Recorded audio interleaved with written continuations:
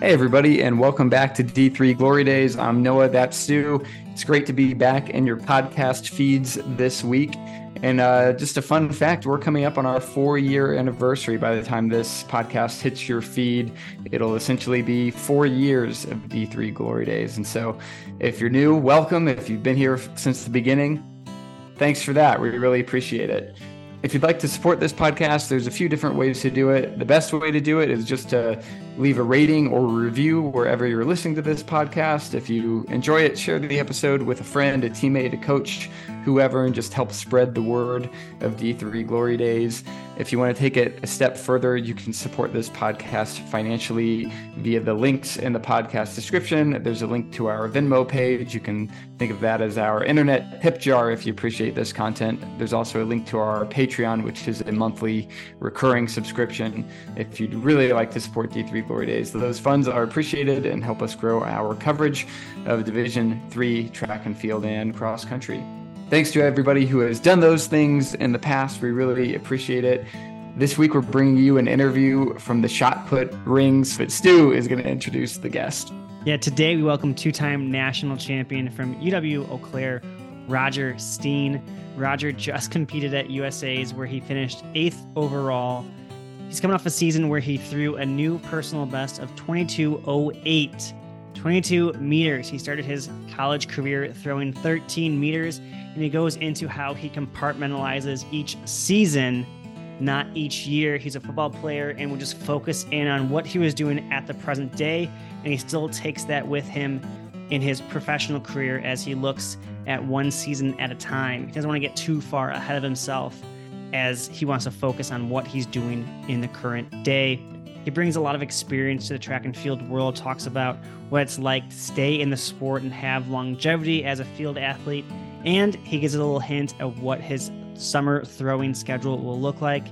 Despite not wanting to get ahead of himself, he did say he will be competing next year as he will look to earn a spot on the U.S. Olympic team in the shot put.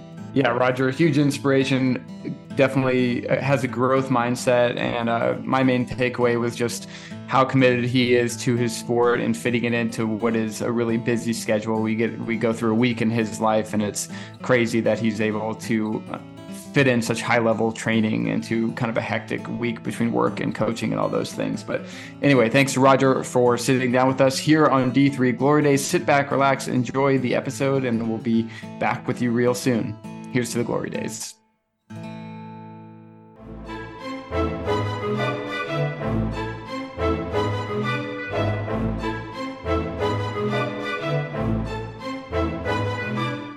All right, welcome back to D3 Glory Days. We're now joined by two-time D3 champion, just finished 8th at USA's a week ago, Roger Steen from UW-Eau Claire. Roger, welcome to D3 Glory Days. Hey guys, thanks for having me on. Yeah, we're excited to talk some throws. I was, in the DMs, I mentioned that we've been trying to get you on and also get more throws on the podcast. And with USA's just happening and plus a pretty big PR, it felt like a good time to bring you on. But let's get things started off with Eugene. You're just out there in USA's, finished 8th. How did you feel that the meet went? You're just coming off a big 22-meter PR. You're going up against some pretty good dudes. You're a good dude. Like, what did you feel how the meet went? I thought I've a little underperformed myself personally, but kind of just got to live and move on. So I threw about the same distance I did last year, but this year I had a better foul in round 5, but they don't mark the fouls. So it is what it is, but just got to live and kind of move on. Yeah, there was a lot of talk on getting out to Eugene and stuff like that leading up to the trial. Did you feel any of that like annoyance of getting out there and just everything that happens to get to Eugene? Because it is kind of far from Eau Claire. It is a little bit, but now it's my 3rd or 4th time like going out there. So I'm kind of used to the routine. And I actually have a teammate who lives in Portland. So I stayed with him for a couple of days. He actually was a runner-up in the heptathlon with me, Greg Peterson. So that was fun to catch up with him for a couple of days. And it makes it easier like that, having great teammates, and saves a little bit, like not having to spend money the first couple of days and hanging out with some of my great friends. So I don't get to see him often because now he lives in Portland. But This is kind of a crazy time to be a track athlete with world champs and Olympics kind of coming in rapid succession. So, heading into this meet and heading into like the future? Where's your head at as a shot putter? Because the schedule can get really busy if you want it to be. Yeah, so I talked to my agent and my coach a bunch to kind of see when and where we should compete and everything. And we kind of kept it a little bit low profile before USA's trying to make the team. But I mean, it didn't happen, but that's okay. Just gotta keep grinding and get back in the weight room and keep my head up for the next couple competitions I have coming up here. But and for the season wise, I only go about 1 year at a time. I'm not gonna like say, oh, I can go to 2028 and I don't know what my body can handle or I don't know like what that. So I'm going to take it 1 year at a time, reflect at the end of the season, and then kind of regroup from there. I don't want to write a check that my body, I don't think can cash. So just 1 year at a time and kind of one step at a time. Yeah, heading into this, I read an article from last year when you finished fifth, and you at the end of the last sentence it said, "And Roger's still unsure what the future of the sport holds." You kind of just alluded to it right there. But why do you have that mindset of kind of sticking to one season instead of kind of planning out in the future? Just worried with how much toll it takes on you, or you just kind of focus with where you are right now? A kind of a bit of both. So I want to focus like kind of in the moment. I don't want to like overlook anything. So I want to take every meet to its full potential and throw as best I possibly can at every meet. But I'm around 31 years old now. I just don't know when kind of the threshold is, and it's just a lot of like pounding on the body. So a lot of weight room hours, a lot of practice hours, and just a lot of other things kind of going into it. So I don't want to force like look ahead too far and then like get banged up by doing something that I normally do every day and just kind of get knocked back instead of like just take it at its face value and then just slowly kind of keep moving forward instead of overlooking little things. Let's talk about longevity for a little bit. You mentioned you're 31. We were actually in college at the same time. Especially in field events, I feel like there's not a lot of support for field events post-collegiately, and so people don't tend to have long post-collegiate careers. But you've been doing this at a high level for a long time now. What's kept you in it year after year? Well, just so when I was done competing from college, I had a friend of mine, Nick Botts from Oshkosh. He threw and went to Indoor USA's a couple times. I saw him place, I think, fourth or fifth. So like he went 1940 at the time, and I threw a little bit farther than he did in college. So I thought, oh, maybe I can keep going for that. And that led me to throw in 2016, where I went 1997 because I didn't play football that fall, so I did both in college. But so after not playing football the fall of 2015, I just focused on track for that whole year. PR and actually made the trials in 2016, so that was pretty fun. And then in at the trials in 2016, I talked to my current roommate, and now he's kind of my coach, and he's my lifting partner, Kurt Jensen. So we started talking in 2016. He said, "Hey, I'm going to move to Bloomer, Wisconsin. Do you know where that is?" And I'm like, "That's 20 miles from Eau Claire." Yes, I know exactly where Bloomer is. So we started talking then and kind of hit it off, and we've been training together ever since. So he actually went 2165 and 2018. So kind of we were training together, throwing together. So it was just nice having somebody else there kind of doing the things. And when he started going to Europe and Brazil and all those different places, I'm like, well, I can't give up now. I feel like I'm in a good trajectory. I'm getting stronger, like getting better in the circle. So I'm just kind of too stubborn, I think, to give it up too. That probably doesn't help anything. But having a training partner there and just somebody who went through some of it, like, was awesome to have and just kind of a good guidance. And he is a freak athlete, Curtis, super strong and just one of my best friends. And I just thought in the back of my head, like, I can do a couple things better than him. I might be able to throw farther than him. So, and I passed it this year when I went 2209 or yeah, 2208. So I passed in this year, but it was nice having another person and just kind of too stubborn to quit kind of thing. And I think too, Noah mentioned like support for field event athletes. Biggest thing is like, having the implements, having a circle, having a ring. You're coaching at Eau Claire, and had the ability to have, practice partners, you have a facility. How impactful has that been, not only for your career, but also your professional and coaching career? It's awesome. So our head coach, Chip Schneider, is very open about it, and he's totally fine with like when I can get in the youth facility and everything. So now I'm officially part of the coaching staff. Like I was a volunteer assistant for the first couple of years, but I've been on staff the last, I think, 4. But he just is so open about it and likes that because he kind of the athletes kind of see, hey, you can do this from this level. So it doesn't matter where you're from. You can always go to the next level. So that's Chip is super open about it. So is our head throws coach, Paul Conlon. So he's been at Eau Claire for 27 years, I think now, or 26 years. And he actually has an All-American streak of the last, I want to say it's almost 21 years straight of having at least one All-American indoor outdoor Jeez. for Division three. It's like it's pretty good, especially like in the WIAC and everything else. So we've kind of had a great culture built up, and like all the coaches are some of my best friends. Like those are the most people I talk to like on a daily basis and everything. And I have a full-time job also that I do, but I work at a group home with mentally disabled adults. So I do that for a good 60 hours a week and or more, and just kind of fit training in and fit practice in. And Chip's super laid back if I have to miss a track meet here, miss a track meet there, like for work or everything else. And they're just super accommodating. So are my bosses. So the owners are my bosses of it essentially at the group home. So it's just awesome and very flexible. And they're all very supporting for everything that I want to do.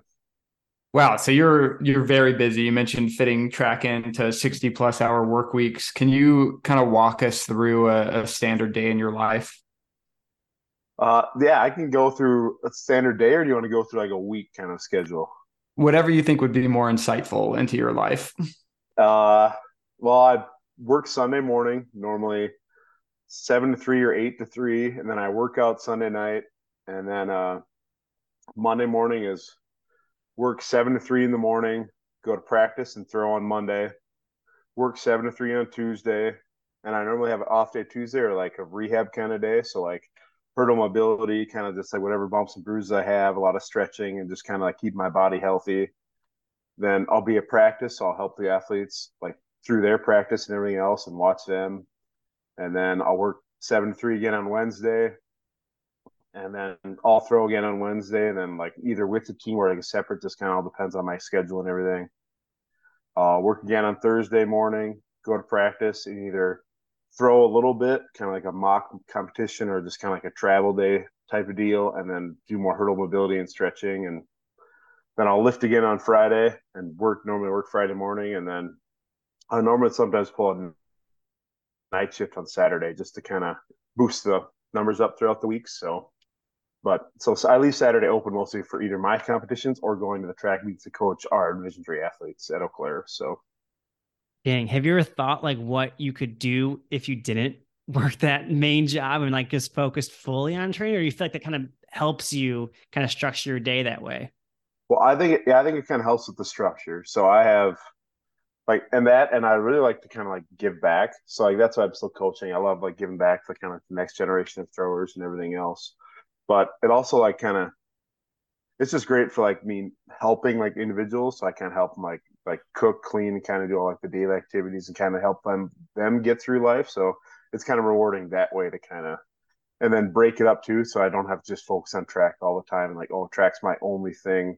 Having my job makes track like fun and something that I want to do instead of like, oh, I have to go do this because if I don't make money, I can't do this or I can't do that. So like this really helps with the work-life balance kind of thing, is like work fun balance, I should say, because my my job like kind of breaks it up and just like allows me the freedom to kind of do what I want and don't have to like uber focus. Like I'm still moving on in life without putting everything else aside and just throwing. From like a logistical standpoint, obviously your throwing is important, your lifting is important, but especially for throwers, your like caloric intake and nutrition is super important. So when you're kind of on the go all day, how do you make sure you're eating enough, and what's like your food strategy during a busy day? So one benefit with my job is I do the grocery shopping for my group home. So we always get normally a quarter cow every about month or two. So like so when I make meals for the guys, I also make meals for myself. So like we go through probably about 40 or 50 eggs a week and like go through a lot of ground beef, and then they also have like bacon and a bunch of other things. So like I mean, I don't want to say I'm taking advantage of my job, but like they pay for the food, so it's kind of really nice to kind of like offset that so I don't have to pay for every single meal. An added benefit to the job. Yeah. Well, speaking of kind of your rise, you got a lot of, excuse me, you had a lot of buzz once you broke 22 meters, 2208. I saw there's a YouTube video from Throws University. He was kind of breaking down your form and how you've kind of evolved over the time. He also claimed that you were potentially a top 5, top 10 strongest thrower in the world right now. How much weight are you moving on, squat or your main lifts? Say, I think the only thing I'd have maybe in the top 10 would be my squat. I'm very horrible at bench, and I dislocated my wrist like in 2018, like around Christmas time. So I don't catch a clean anymore. I just do like kind of clean pulls and like snatch pulls just up high enough. But my squat would probably be my best thing. And like my throws coach Kurt, we're guessing right now it's between about 780 and 800 is like we're kind of guessing for like if I did like a single or so. Like leading up to USA's, I did 685 for a set of 5. So like that was like pretty close, and I'm very good at like peaking kind of the 5 rep range. So that's my best lifts of the squat. That's about the only one that I would say I'm in the top maybe 10 or 12 is what I'd guess, but I'm not very good at bench, and my deadlift is not very good, but we only do that kind of in the off season to kind of prep my body for throwing and everything else. Throwers love coming on this podcast because like our audience is primarily distance runners. And so you can basically say any number you want and everybody out there just be like, whoa.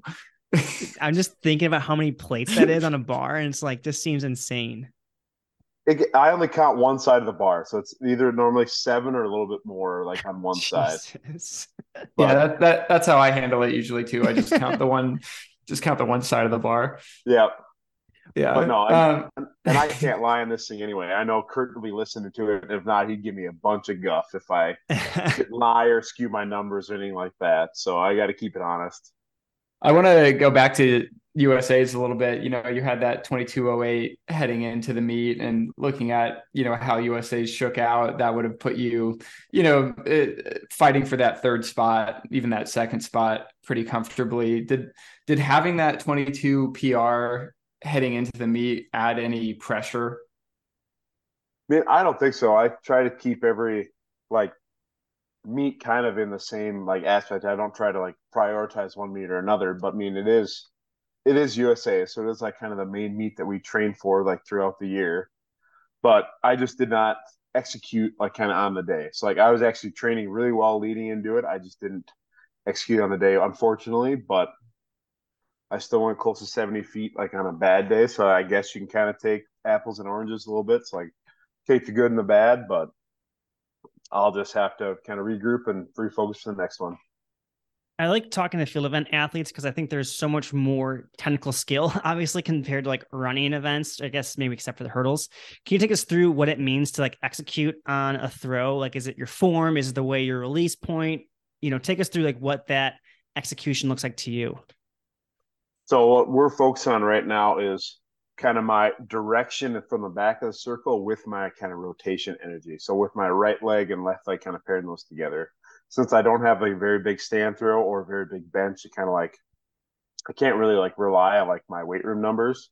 I got to use my strength, which is getting across the circle and being explosive and like acceleration in the middle. I have very good body awareness, so I kind of know where the shot is like during the throw and all that. So I try to just pair up my legs with kind of like accelerating and like staying on the shot as long as I can. And is it true, like maybe for your 2208, when you threw it, like, did you know, like once you released it, like it was a good one? Yeah. So it's weird. Everybody says like, it's really hard to catch up with the shot put, like when you're trying to extend on it all the way, like and fully like finish over the toe board and everything. Like it was having a hard time because my legs and my hips were turning so fast. Like I couldn't keep up with the shot. So like I felt a long push on it, but I didn't feel like super snappy, like and aggressive with it. But it just kept like I just pushed for such a long time that the implement just went a really long way. At the beginning of the interview, you kind of teased a European season, and I want to get to that, but we're going to press pause on the rest of your year for now. And I think we want to go way back and kind of figure out where you come from before we find out where you're going. And so if you could kind of take us back to maybe like the end of your high school career. I know that's going back a little ways, but just kind of who you were as a person and an athlete and kind of where your head was heading into college athletics. So I actually was not recruited for track. I did not fill out any waivers or like questionnaires or any of that stuff. I was actually going to Eau Claire to play football. And so I played football my freshman year, and a guy on the team named Thurgood Dennis, who had used to have the 60 record, the close to the 100 record for Division III until Sam broke him this past year.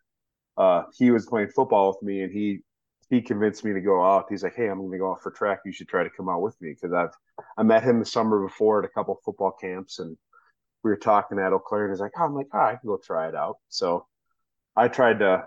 I went and talked to the throws coach. I'm like, "Hey, Coach Conlon, you mind if I try out for the team?" He's like, I don't make that decision. You have to talk to the head coach outside. And he's like, he said it kind of like in a funny way, which at the time I didn't fully understand, but now I get it, how laid back and just how fun the coaching staff is. So Paul said, you have to talk to the bald guy out on the inside of the football field. I'm like, okay, I guess that's who it is. So I went up and I was like, "Hey, Coach Schneider, do you mind if I try out for the track team?" So he stopped me right there. He's like, "Hey, first off, my name is Chip. You don't have to call me Coach Snyder." So I'm like, "Okay." I'm like, "You might have a try out." He's like, "All right, what's your numbers in high school?" I'm like, "I threw 51 feet and then like 158 in the discus." He's like, "All right, yeah, you can definitely try out." He's like, "When do you want to start?" I'm like, "I have my throw shoes in my dorm room. I'll run, go get them, and I'll be back here in a little bit." And then Chip said that's kind of how history just started. So then after that, we were trying out for all of November. So I missed the first 2 weeks because football went the first 2 weeks of track and field. So, or the first 2 weeks of like official team practice. So then I started the third week in November with Thurgood, the other football player. And so we were trying there and we'd go to practice and I'd go to the weight room and then he'd get back from his weight room session. And we weren't in the track locker room yet. So we were still in our football locker room and we would sit there and talk for a little bit after. He's like, "Dude, I feel like I'm getting cut today." I'm like, "I feel the same thing. I'm so far behind in the weight room, so far behind in the circle." Like, because I taught myself how to spin in high school. So I wasn't very technically advanced. I just kind of had some kind of horsepower and could kind of jump and kind of feel the shot. So we talked about how we were going to get cut for that first month and a half until we got the email that we made the team after cuts in December. So I know it's kind of surreal thinking about it now that Thurgood and I both were done at Eau Claire, and we had eight national titles to our name, and then a team national title our senior year. So like, from thought we were getting cut in the fall of our freshman year to like ended pretty well our senior year, I think. Yeah, that's like some revisionist history. Like, where do you go if you do get cut? Like, you just focus all on football? Would you try again? Like, have you even thought like you have done if you'd gotten cut that freshman year? Like, would you have tried again? I mean, I think I would have, but I don't know. There's just so many ifs and buts to kind of go with that I don't even know how to really answer Yeah. because I just kind of tried out on a whim that like Thurgood was trying out. I'm like, oh, I like Thurgood, and like I was okay in track, so I thought it was pretty good. And then my mom pushed me as well. He's like, "It'd keep you on a good similar schedule. You wouldn't get in trouble. To do this and all that." So I'm like, "All right, yeah." So I tried it, and kind of the rest is history a little bit. And Here's a then plug. sorry, but I also had some really great like senior like leaders on the team. Like when I was a freshman, so there was no juniors, and then we only had one sophomore at the time that ended up getting cut. But so the three seniors, they have a national champion, two national runner up, another All American in the shot put. So like there were 6 or 7 All Americans for that group of three guys when I was a freshman. So like I learned pretty early, and that's kind of who I was comparing myself to. So that's kind of why I thought I was so bad. I didn't really see the stepping stones of the time. I just saw the finished product after 4 years of working out and everything. And I'm like, oh my gosh, I'm so far behind, and tried to like catch up as fast as I could. So I thought how I could catch up, and they said you should probably gain some weight. So I went from 225 as a freshman, my uh my freshman fall. I finished my first freshman year at like 290, 295. So I gained like instead of a freshman 15, it was close to like the freshman 60, 65 pounds or more. So That's insane. That's an How'd you insane do amount of that? weight. I lived at the cafeteria. So back then at Eau Claire, we had all you can eat lower calf and upper calf. And being a freshman, like you just went to the library, you went to the calf, and you don't want to walk. So at Eau Claire, there's this big hill that divides upper campus and lower campus, and the dorms are all on upper campus. And I didn't really want to walk up the hill every time. So if I had an hour or two break, I would just go to the cafeteria and just kind of hang out, eat, and like there'll be always tables, either football guys or track people or everything else. And I could talk to anybody. So I just kind of lived in the cafeteria. They told me to gain weight for both football and tracks. I'm like, I guess I'll just keep eating, keep working out. So it just What kind of worked out. what position were you playing in football? So I started at defensive end and line, and I finished my career as a nose guard. So like when you're putting on 70 pounds, in the track season, are your football coaches seeing you and just like kind of wondering what's going on? Like what was their reaction to your transformation? So not really. So we still did max outs and everything like in that fall. So I was the strongest gonna be sophomore kind of going into my class. So I squatted close to like 620 pounds is gonna be a sophomore. Jesus. Bench 385, and like I cleaned close to I think 350 or 360. So like I was still getting strong like while gaining the weight. So I wasn't really losing on either end. Wait, And you were like getting strong during track season and played football? That's crazy. yeah, yeah, it was goofy because back then we had actually morning practice. So I'd get up about 5:30, go to spring ball in the morning from 6 to 7:30, then go do all my classes, then be to track at about 4. So I'd be there from 4 to about 7:30 or 8 doing all their stuff during spring ball and all that. And then after I stopped that about a week and a half before conference, and then I had a big personal best like as a freshman and was all American or all conference as a freshman, not all American. I feel like your story with your teammate should be like the biggest plug for letting football kids try out for the track and field team, or having the football team let them do track. Cause like you're getting better and you're helping yourself in track, but also in football. It's like, I know there's some schools out there that like don't want to share athletes, but holy cow, you should share your athletes. Mm-hmm. Yeah, I mean that was a little bit of plug for a while there, trying to kind of pull athletes for both, and a couple other people tried to do it for a while, but then they kind of either just stuck in with one because they loved the other one, or weren't very good at the other one, so it just they kind of died out. But I haven't heard of many other people to do that besides Thurgood and myself. So you mentioned, that fear of being cut, you made the team, but I'm sure you made the team, but you're probably still feeling like you have to catch up on in terms of technique and, strength in the ring. But like, when did it really click for you that like, oh, the throwing shot could be, one of my talents and not just something I do to stay in shape for football? I mean, probably my sophomore year. Really, I went from so at the end of my freshman year, I threw 1576, I think, around there, 75. So I threw farther in my first year of college, and I did it all through high school. So like that's just even I gained a 4 pound difference in shot from a 12 pound to a 16. I threw farther my first year, and the second year it kind of really jumped. So I went from I think 51 or 52 feet. I can't remember the exact. The metric went from 1570. I went to 17.5 as a sophomore indoor. So I gained that 1.75 of a meter, and after that, like my football coaches were kind of a little laid back, like, all right, you got track season in the spring, like showed up to meetings, but you don't got to do like all like the extra practicing during that track season. So that's kind of when I got like the respect of of the football coaches to do both like at the highest levels I can. Yeah, that sophomore year, you made not only a jump, in distance, but that was your first national meet. When you're coming into it, I mean, you mentioned you had some seniors that you looked up to, but when you go from someone, throwing what you were throwing as a freshman to then next time out, you're at the national meet, how did you handle that mentally?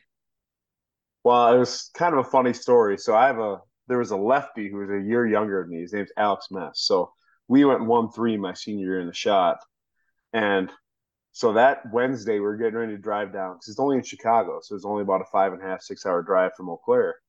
And so we normally throw two rings next to each other. And I was walking out to retrieve my shot. And he's one of my best friends, Alex, too. He shanked one to the left. I caught it in the hip the day before I left. So I was all bruised up in my hip and everything else. But we kind of threw Tiger Balm on, took some ibuprofen, and tried to just kind of ride the high. And actually had a big 0.25 of a PR like on Nationals Day just by not overdoing it because I couldn't really with my bruised hip and everything. So I didn't really have much expectations going into that one. So that, I mean, it was kind of surreal that way. But I had some of my best friends from Oshkosh there. They actually helped me check in the whole process. So like Pete Delzer and Nick Botts from Oshkosh, they walked me through check-in where you get your shoes checked out, like and all that stuff, just because I've never been there and there was no other thrower there. So we had to check in at 9 in the morning. Nobody else was coming to the track until like noon or 1 o'clock. So I was kind of going through with them. And one of the seniors stuck around for a fifth year to like graduate assistant coach. So Tony Segrist was there. So he actually was my roommate like during that time because we didn't have enough like other like athletes there for indoor. So I always got to talk to him, and I was one of my closest like guy friends of kind of how to maneuver everything. He was a runner up in the weight throw and All American in the hammer as well. So like they kind of just helped me through it, and it just kind of happened to play out on the day, which was awesome. Talk a little bit about what that, being exposed to that level of competition at a national meet kind of did to your competitive mindset. Well, I don't know if it didn't really start at nationals for me. It kind of was at conference. So at conference, we had Nick Botts, who was the national leader at the time at 1865. Pete Delzer, one of the last true great gliders in Division III. I'll just throw that plug in. He was coaching for Carroll this past year, so I know he'll listen to this podcast and he'll get a little kick out of it. And then Lewis Pryor, and then he had a couple other guys in the team, Nick Groskoff and some of them. Like, so our top five at indoor conference, I finished fifth.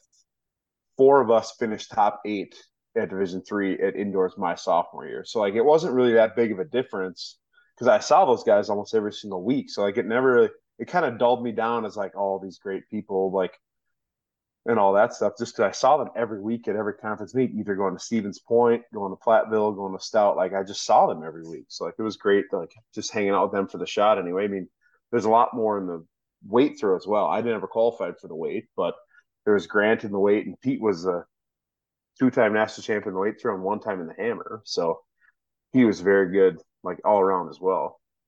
Yeah, what's that like having such strong conference competition? I mean, we've seen that today too in the throw. Still, the WIAC is having a bunch of All Americans and national champions.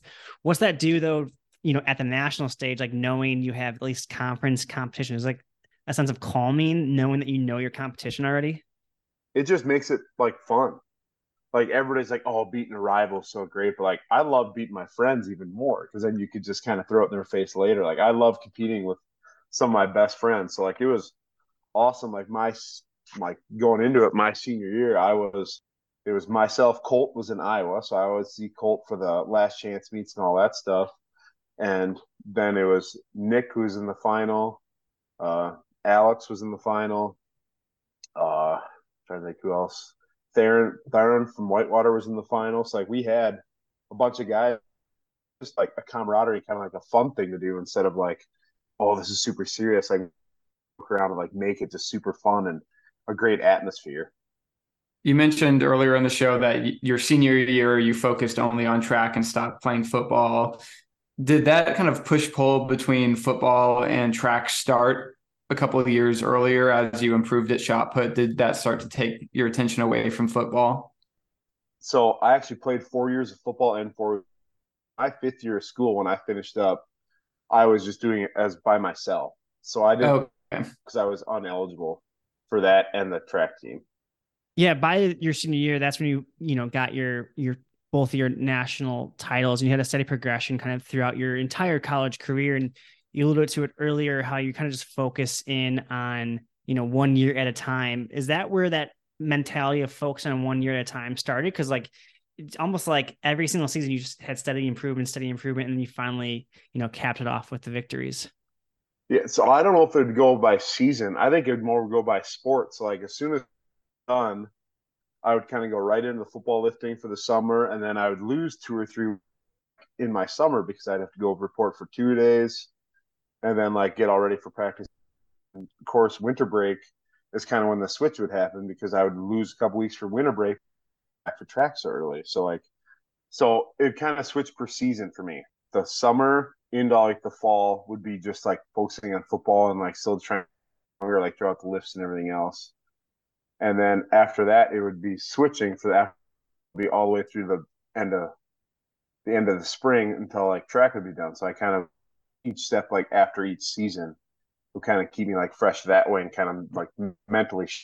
So, looking at your national meet results, you kind of flirt with that with the win for a while before it finally comes together in 2015 indoors. You finally win the shot put with an 18.81. What did it feel like to kind of finally break through? You had a third, you had a second. What did that first national championship feel like? Well, it was kind of a double-edged sword because it happened in round 6. For I think my teammate went from like ninth place to second place, and then so we always kind of just hang out by ourselves at the national meet and kind of get ourselves like excited up and excited and everything. And his name's Alex Mess, the one I talked to earlier. He comes over like, you can't let me beat you at your last nationals. So then going in, I was 3 throwers after him, so I went 18.8 and first and bumped him down to third. But then I had to wait 5 or 6 throws. Kind of was like I knew had a great throw, but I knew some great guys were still in the field. Stanley was still in the field. Colt Feltus was still in there. Trevor Sutzman's like a lot of guys still had after me, and same with Sean Eno. So like they had throws after me, so I kind of had to sit and wait.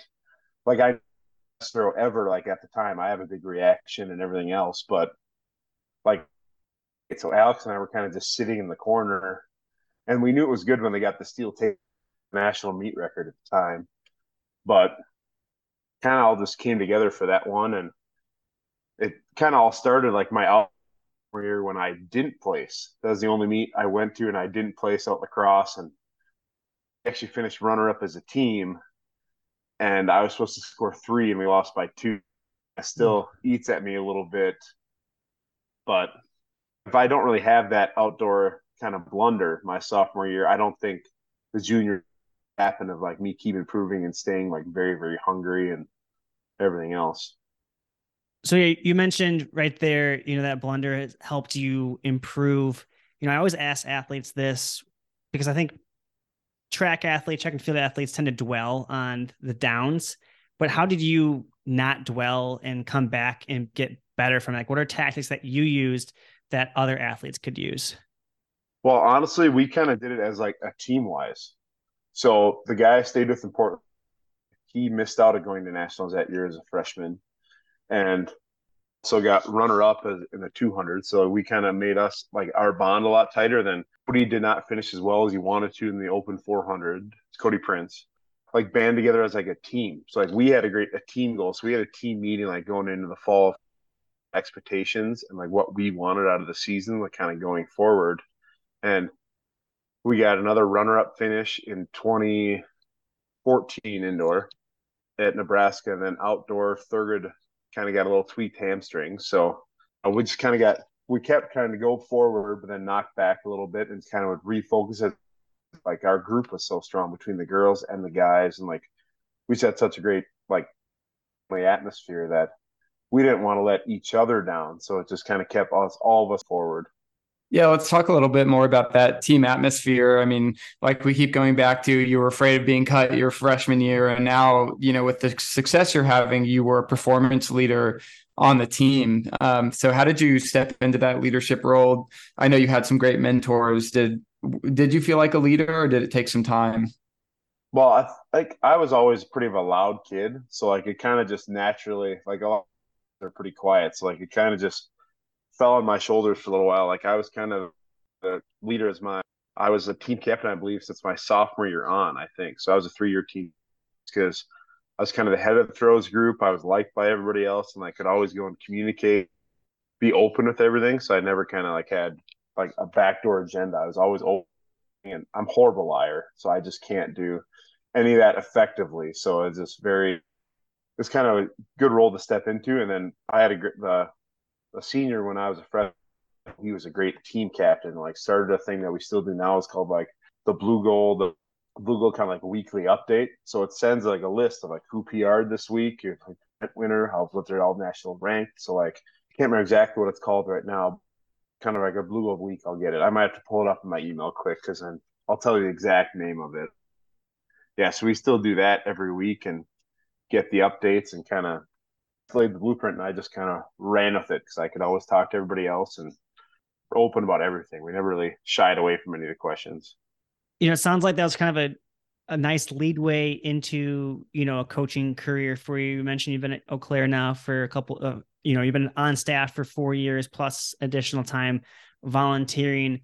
What's it like being a part of, a coach where you've won a national championship? You're the infamous tie in 2022 indoor after, the 4x4 the 4x4 had that DQ. You guys won outdoors with such a strong field contingent. What's it like been on the other side for you? It's eye-opening. A lot of stuff that you as an athlete that like gets done behind the scenes. And like I just looked up quick. It's called The Standard is what we kind of get sent out. But it's pretty eye-opening. So Kurt Paul coached our current school record over Dave Cornack in the shop. He actually broke my national meet record as well. He went 1983 in 2019. So like it's weird how to see from yourself kind of going through it to all now going on behind the scenes. It was like all the travel details. I'll get everybody to and from the meets. Got to eat. Everybody's got to do this, and just like all the busy stuff that you don't see as an athlete when you're just there. And I feel like, yeah, I don't know if I ever can repay what I've gotten from track and field. My best to do whatever I can to repay for how many great people I've met, how many places I've been to, like great friends, like in track and field. I want to talk to you a little bit about the 2016 U.S. Olympic trials. That must have been, kind of a mind-blowing experience going there. You're the D3 national champion.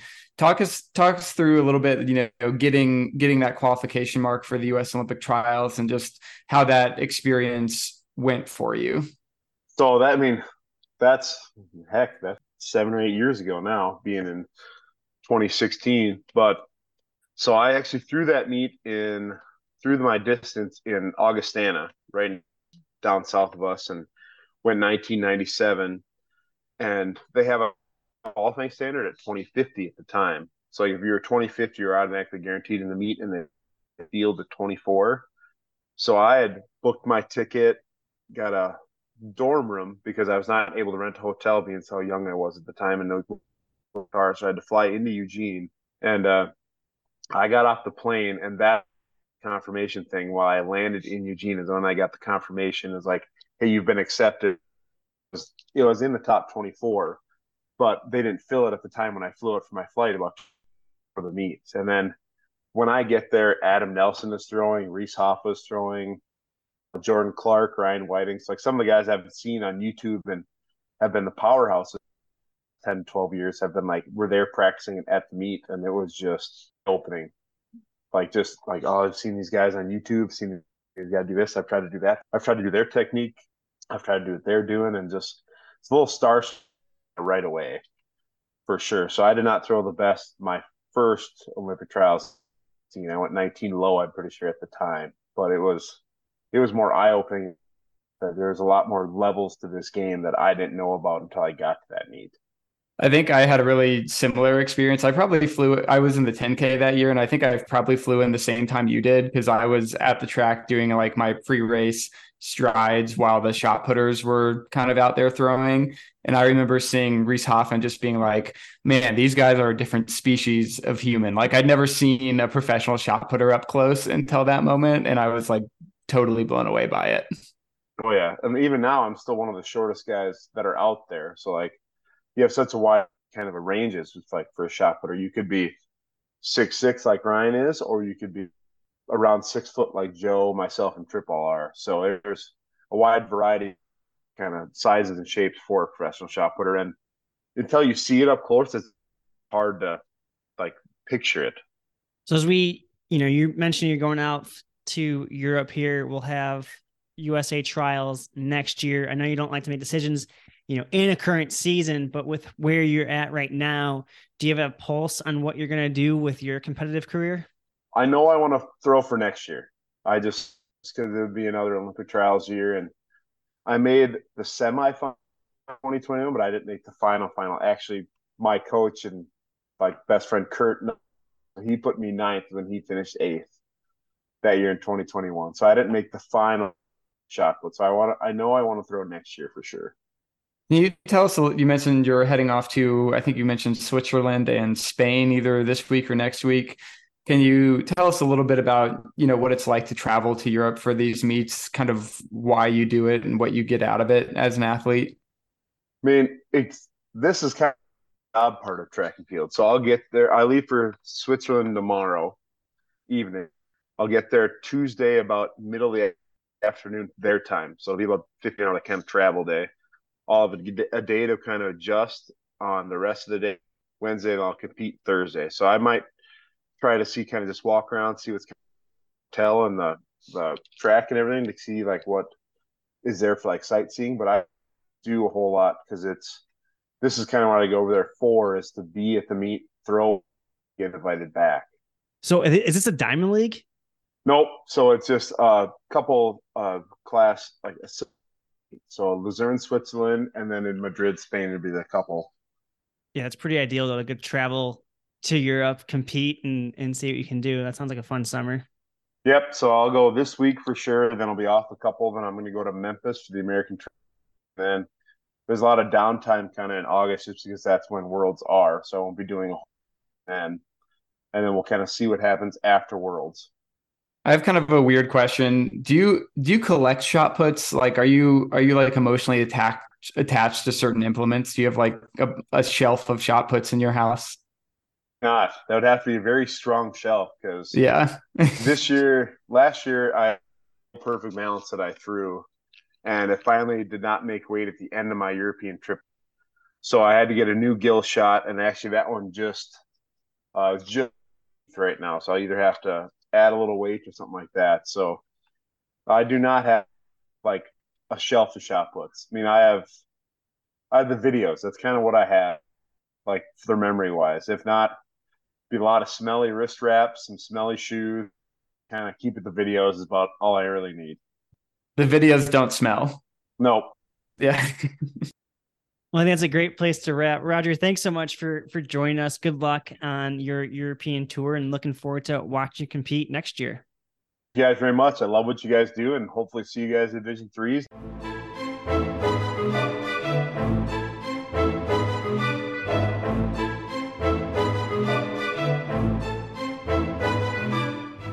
And that's all for the 4-year anniversary edition of D3 Glory Days. Thanks to Roger for sitting down with Stu and I for about an hour to recap his career. We really appreciated his insights. Leave a rating, leave a review, share it with a friend. We really appreciate it.